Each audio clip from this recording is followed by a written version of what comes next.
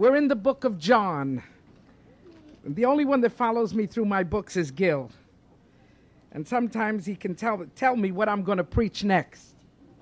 Thank you. In the book of John, we've got a lady who has a fascinating history. I want you to see this lady with me. I want you to enjoy this lady. She's sassy. She's salty. She's been around. And Jesus treats her like the Queen of Sheba, or even something greater. I'm looking for, yeah, that would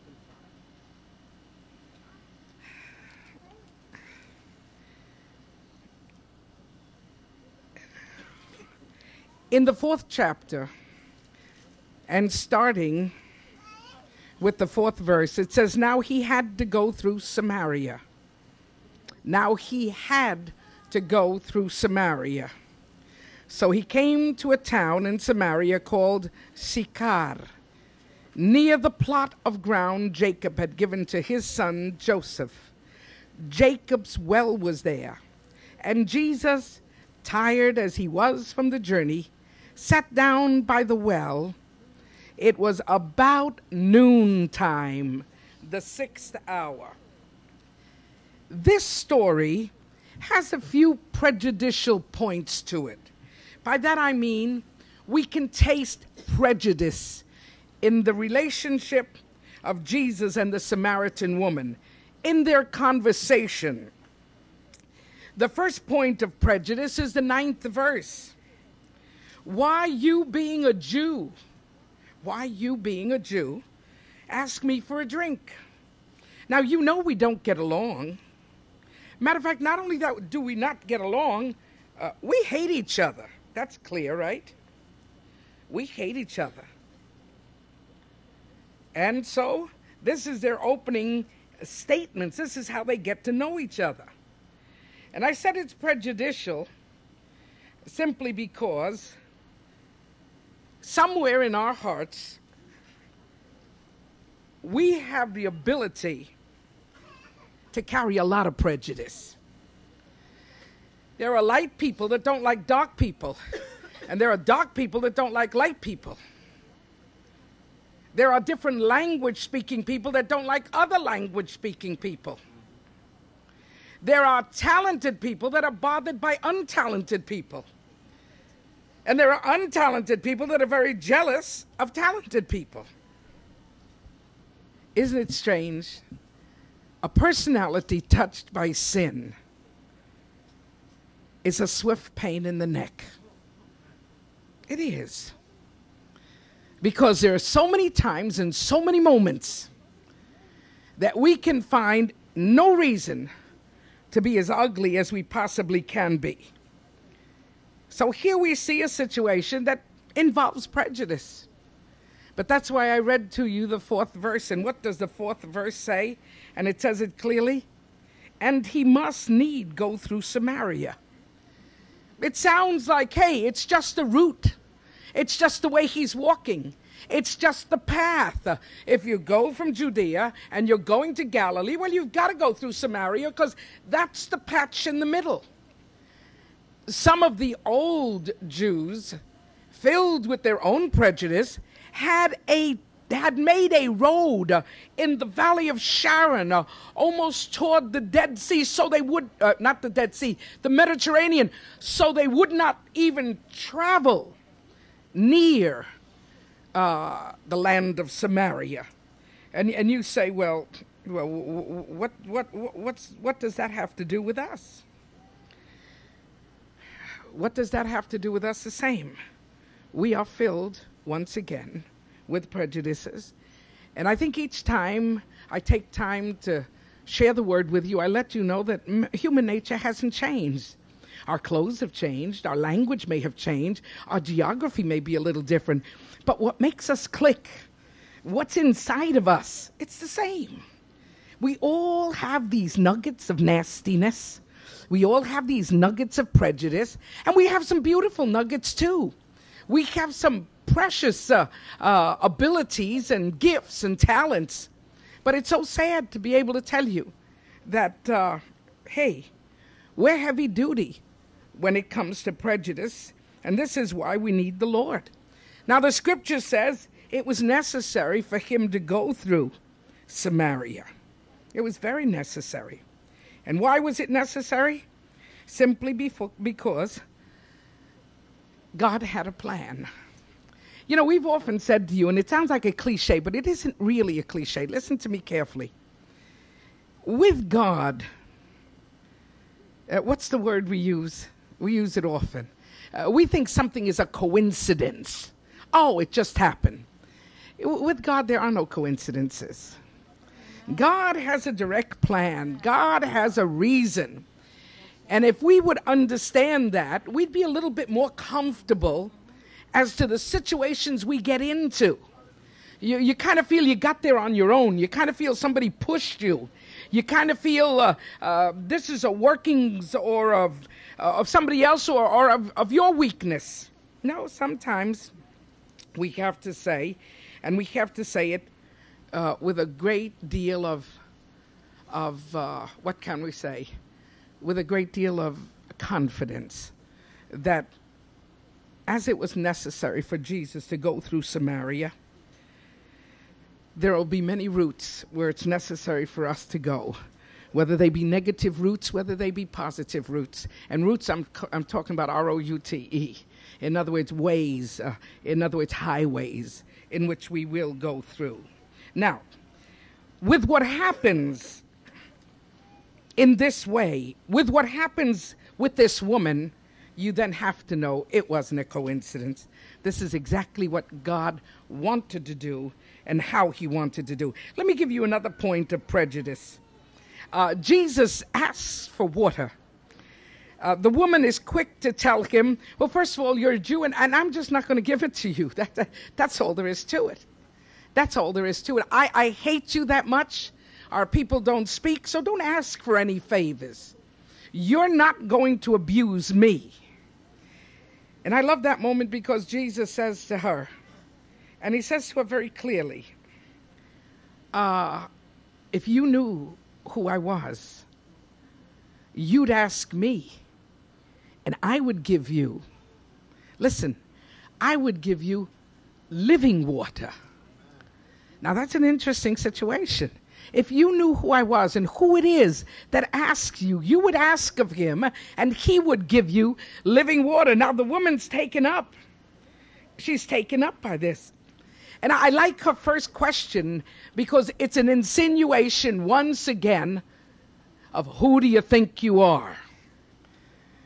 A Samaritan woman, if she lived in New York, she'd live in the Bronx. And she simply says, and says it very clearly, do you think, and this is interesting, folks, do you think you're greater than Jacob that gave us this well? Now that's sass, okay? Do you think you're greater? We come here every day. The well is very deep. We tie our pitchers and we tie our buckets, and we wait here. And we go through this simple situation every single day. Now you come along and you say that you're going to give me living water. You don't even have a bucket. You don't have a rope. You're asking me for a glass of water, a drink of water, and here you stand like Almighty. Just saying you're going to give me something greater than what's here. I want you to notice something, folks, and I want you to notice it very carefully. Are you greater than Jacob? If you go through the Gospels, Jesus says, I'm greater than Abraham. And Jesus says, I'm greater than the Queen of Sheba. And Jesus says, I'm greater, yes, than Solomon and all those that went to visit him, including the Queen. And I'm greater, and he makes it a point to let people know he's greater. Now here she says, are you greater than Jacob? And he doesn't answer. He doesn't answer. You know why? No, I'm just simply stating this. he says he's not greater. Why? Because it's too premature in their conversation to make a declaration that would totally close her up. A declaration that would simply say, you're crazy, I'm not listening to you. Why? Because was there anybody greater than Abraham? Was there anybody greater than Isaac? Was there anybody greater than Jacob? These are the patriarchs. These are the men, the founders of the Jewish family, of the Jewish system. Now, are you greater? No. She wasn't waiting for an answer. She was simply telling him he's not. You think you're greater than Jacob? In other words, I know you're not greater than Jacob. I know that. Folks, always be careful. Be careful never to defend God by the name of a church, by the name of a pastor, by the name of some activities that you do, by the name of the way you feel about your particular group. Don't offend God. Because you see, the most important thing in the world is not that you're a Catholic, not that you're a Protestant, not that you go to Crossroads, not that you listen to Pastor Amy or Cardinal O'Connor, whichever one it is. That's not the point. That's not the important situation. But we would do that. And because we do that, we're losing so much. I think Brother Mesa spoke to you the other day, and he mentioned something. We were going down, riding down through New York City, and we heard a loudspeaker, and the loudspeaker simply said, Jesus says, I am the light of the world, and he that walks in me will not walk in darkness. Then the speaker went on to say, the world is full of darkness, and the people are full of acts of darkness, and the only thing we see is darkness, so Jesus has failed. Christianity has failed. And I just, I sat there for a minute, and I thought to myself, maybe Christianity that's represented in cathedrals and churches, maybe Christianity that's represented in dogmas and represented in disciplines and represented in all kinds of religious maneuvers, maybe that is the part that it might not be shining as it should. But folks, to say what Jesus said failed because Christians are in darkness is a horror show. Because I'm going to tell you something right now. The one we serve is light. He said, I am the light of the world. And he that walks in me will not stumble in darkness.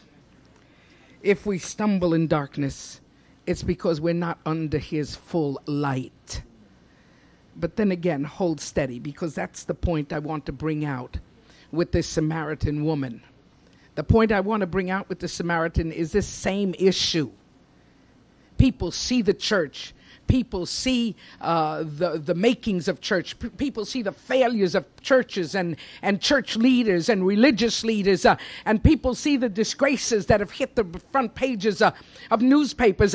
And through all of that, they pick it up and judge and say, well, this is the way Christianity is. Oh, listen, Christianity is full of a lot of people that don't even know what Christianity means. The churches are packed with people that have never had an experience with Jesus Christ.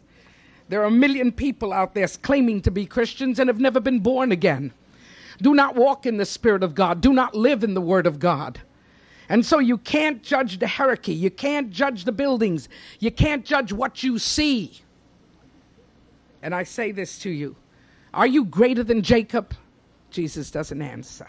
Because if he says yes, and he could say yes, it would have been the truth. But she wasn't ready for it.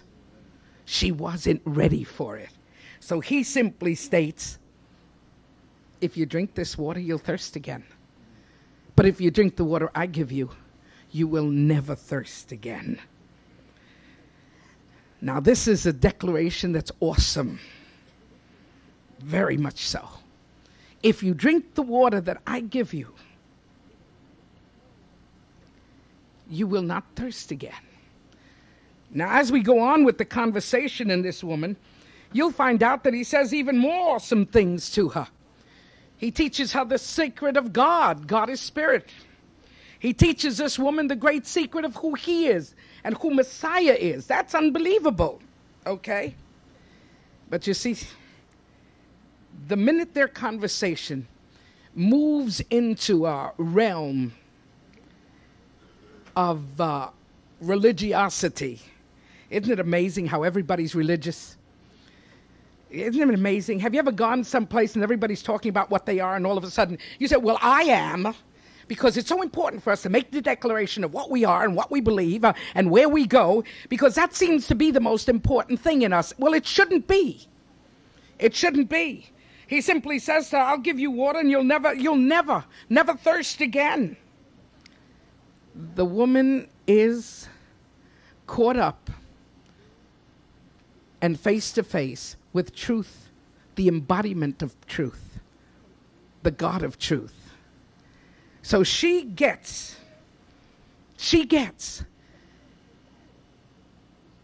very, very desirous of what he's got to give. I'm not sure, but it sounds like truth. I don't know how you get it, but I'm going to ask for it. He's offering me something I don't fully understand, but I want it. Praise the Lord. Praise the Lord. And that's where she says, I'll take it. And that's where he says, get your husband. And that's where she says, I don't have one. And that's where he says, you're right. You've had 5, and the one you have now, you're not married to. Shoo. Caught.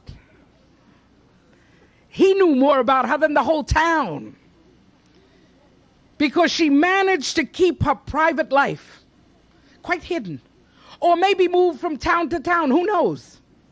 But the only one that knew the true count was her, because even the man she was living with didn't know the true count.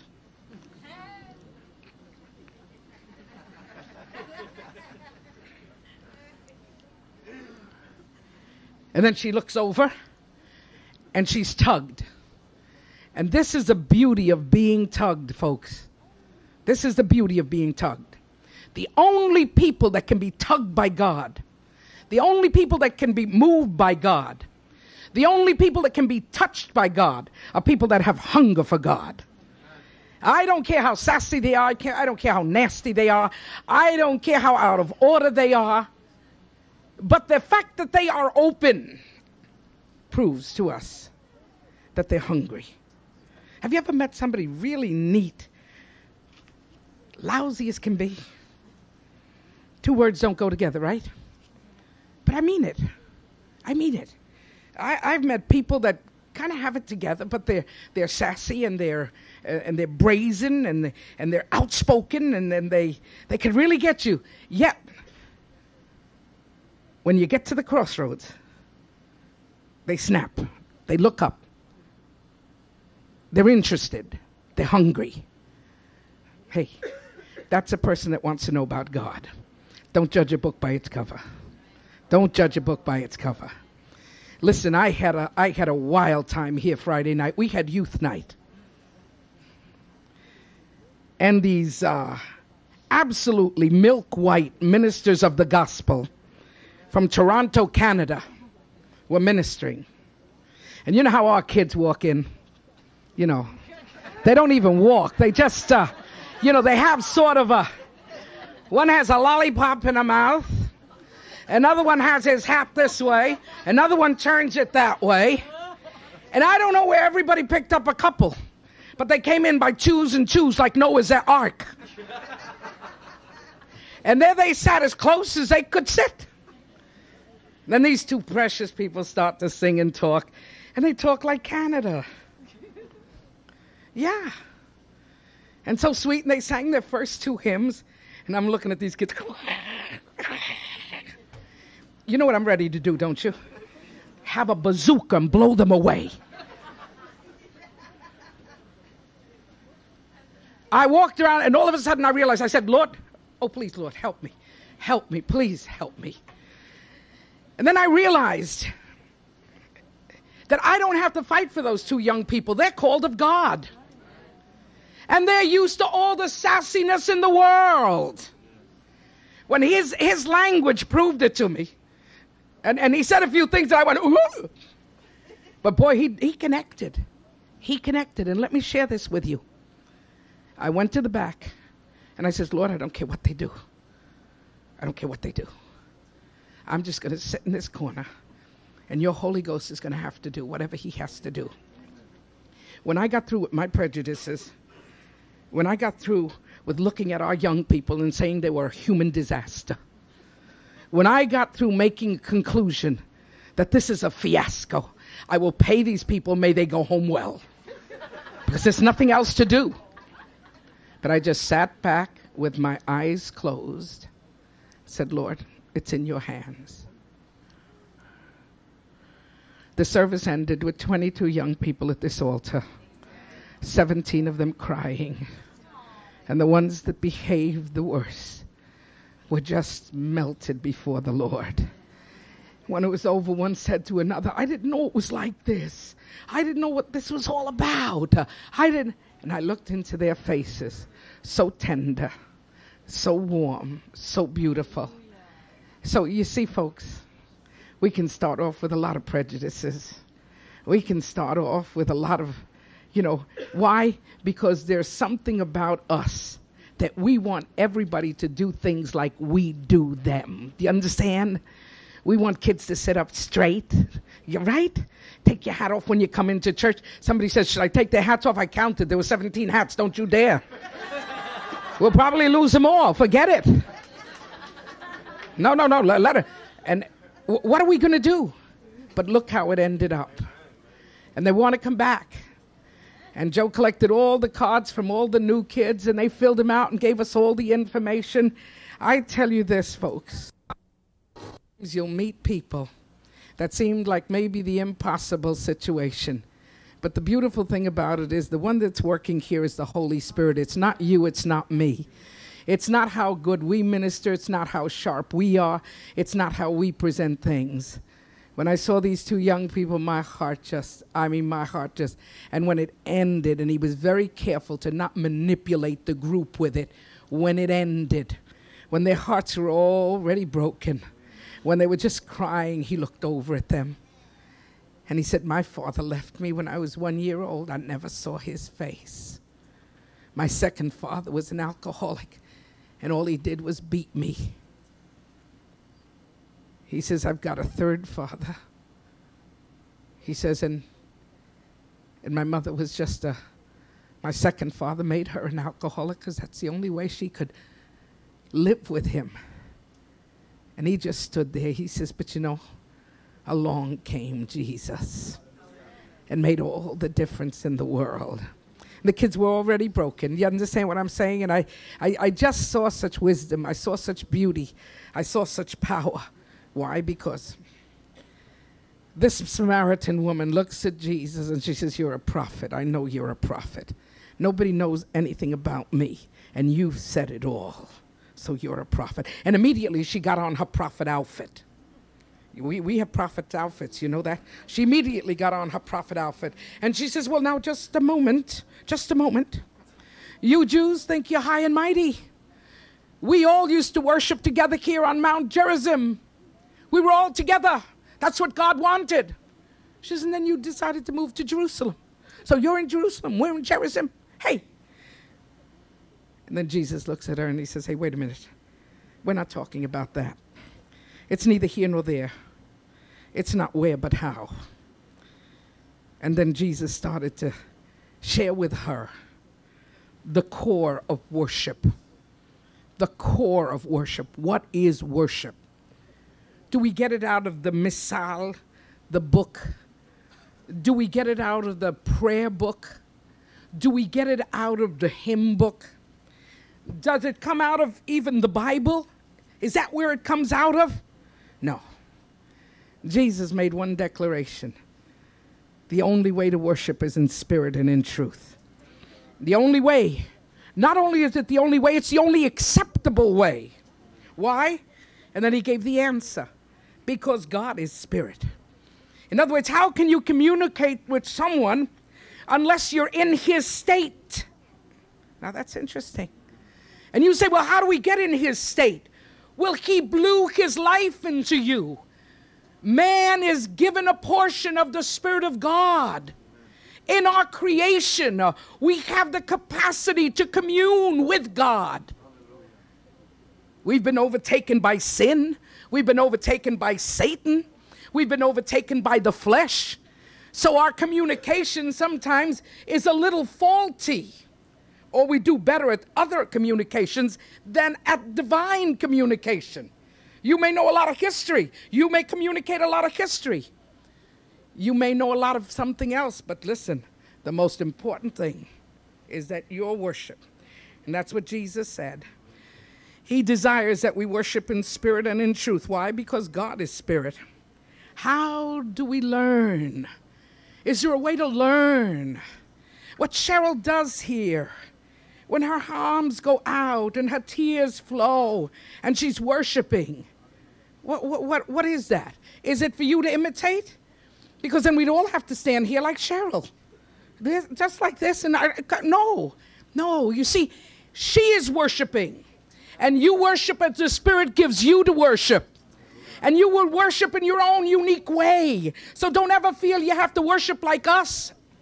Worship as the Spirit gives you to worship. You say, oh, Sister Amy, the only thing I can say right in here, I just say, oh, God, I love you, hallelujah, hallelujah, but I don't let anybody hear it. That's okay. He hears it, and he accepts it as worship. And while we're making our noise, you're making your noise in silence, because the God that hears us is the God that hears the volume of voices and the cry of the heart. And the heart goes up as loud as voices and maybe louder. So you need not fear. Just worship in spirit and in truth. And it's the Holy Spirit that teaches us. That's the uniqueness of church. Imagine if I went to a church once and they scared me to death. Because the pastor said, church, we worship now. And everybody got up like an army. Whoa!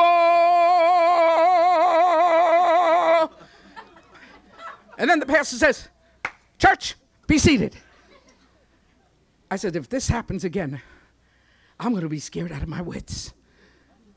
And sure enough, 10 minutes later, church, like a call to arms, like the bugle, of Gunga Din on the top of the, go, do, do, do, do, do, ah! And I thought to myself, this is worship. And then the pastor got up very proud. He says, we've learned corporate worship. Corporate worship, IBM? I mean, I got frightened.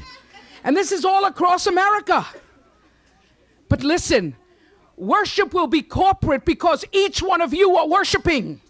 But you're worshiping in your own way. You're worshiping in your own mentality. You're worshiping in your own flow. You're worshiping because you love God. And the way your nature permits you to do it, you do it. No other way. Don't imitate us. You'll get tired. You'll get weary. And if you follow an old Pentecostal like me, you'll fall asleep. I really mean that. We were taught. You don't have to. You don't have to. The Holy Spirit will teach you. And the beauty of the church is when everybody is worshiping in their own way. When the eyes close and everyone connects. If I had the ability to put into film or vision, go to Hollywood and speak to someone like Spielberg or one of those Lucas guys, just the thought, what is prayer? I think it would be like red wires that rise out of our bodies and connect. I could almost see the angels working in the connection boards, okay? And then all the boards are set and the relays are taken, and then to the great, great throne that's open for all of us. I said, wow, crazy, no? Well, a young lady died and went to heaven. One of those experiences. And she says that as she walked to heaven, there were spurts all over the place, like little beams. like laser beams. And the angel that was carrying her through, walking through with her, he says, don't worry, they won't hurt you. They're going to the throne room. She says, what's going? She says, they're going. Those beams you see, they're the prayers of God's people. They rise all day and all night.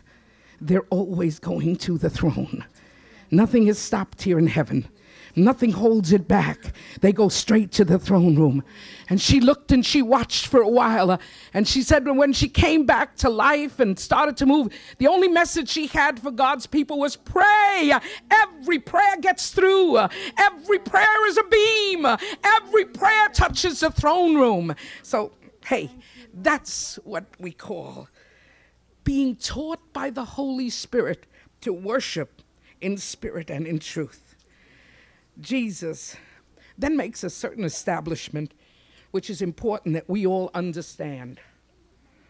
She has said, in this mountain, Gerizim, we. In Jerusalem, you.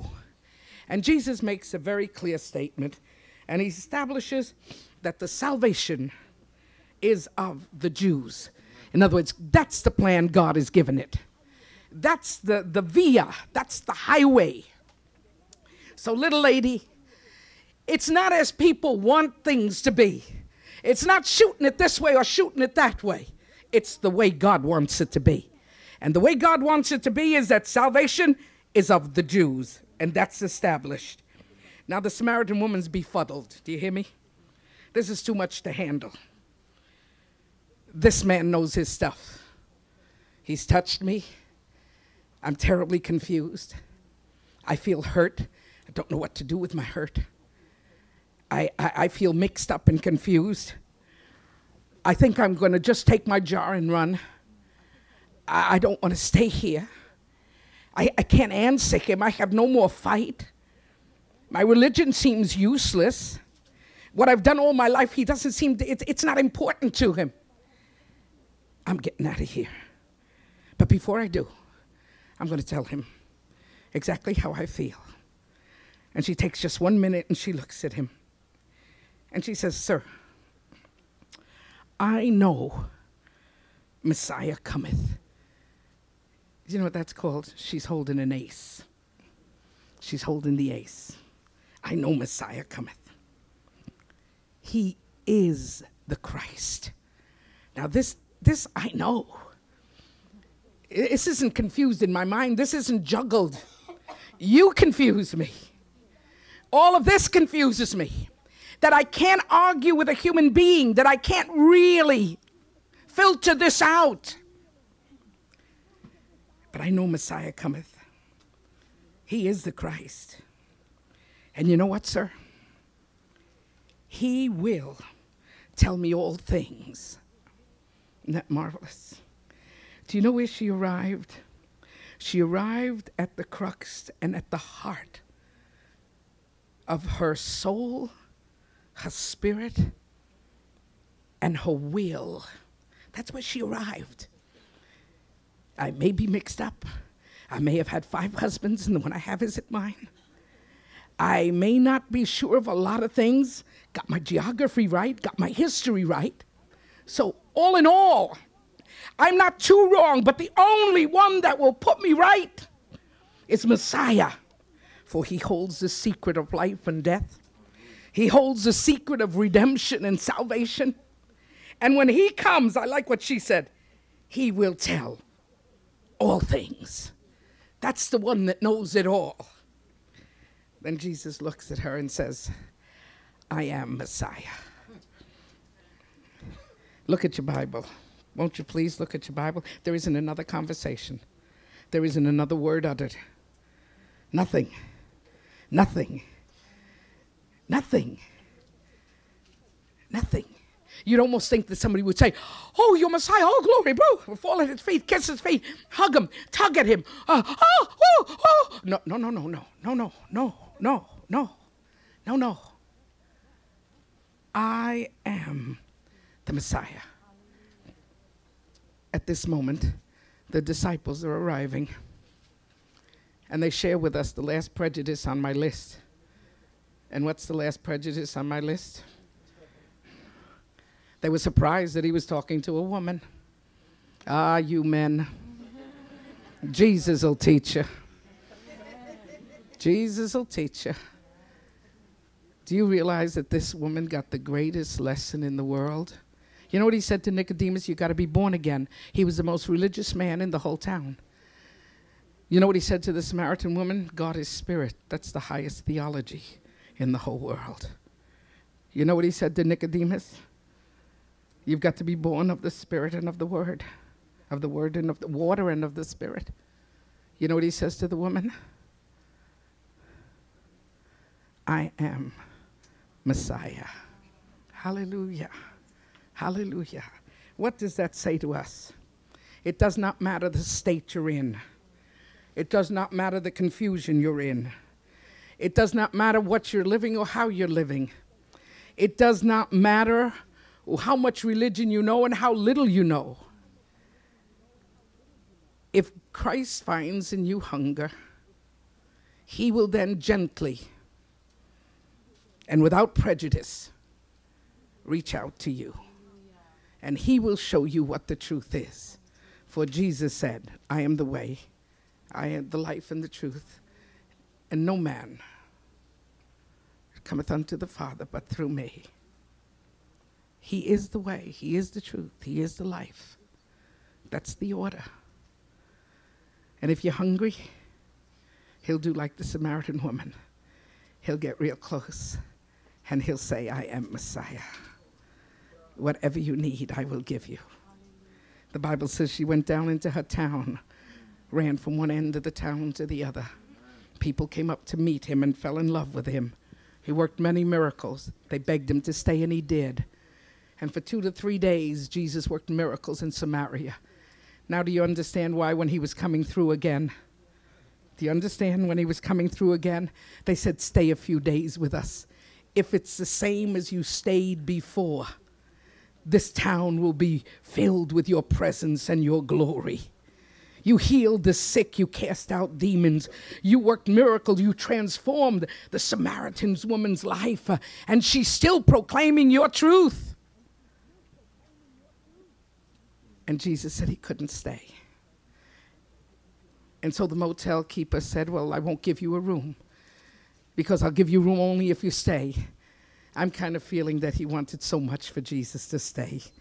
The disciples came back and said, Lord, if you want, we can send for fire from heaven so that it will the motel up, so they'll know that whoever doesn't give us a room will really be chucked out. And Jesus looked at them and said something so sweet. Vosotros no sabéis de qué espíritu sois. You don't even know of what spirit ye are. And better yet, you don't know my spirit. In other words, you don't know why they've acted this way. Maybe he knew why. He knew why. They longed for him. But his time was set, and his face like an arrow to Jerusalem, for it was time for Calvary.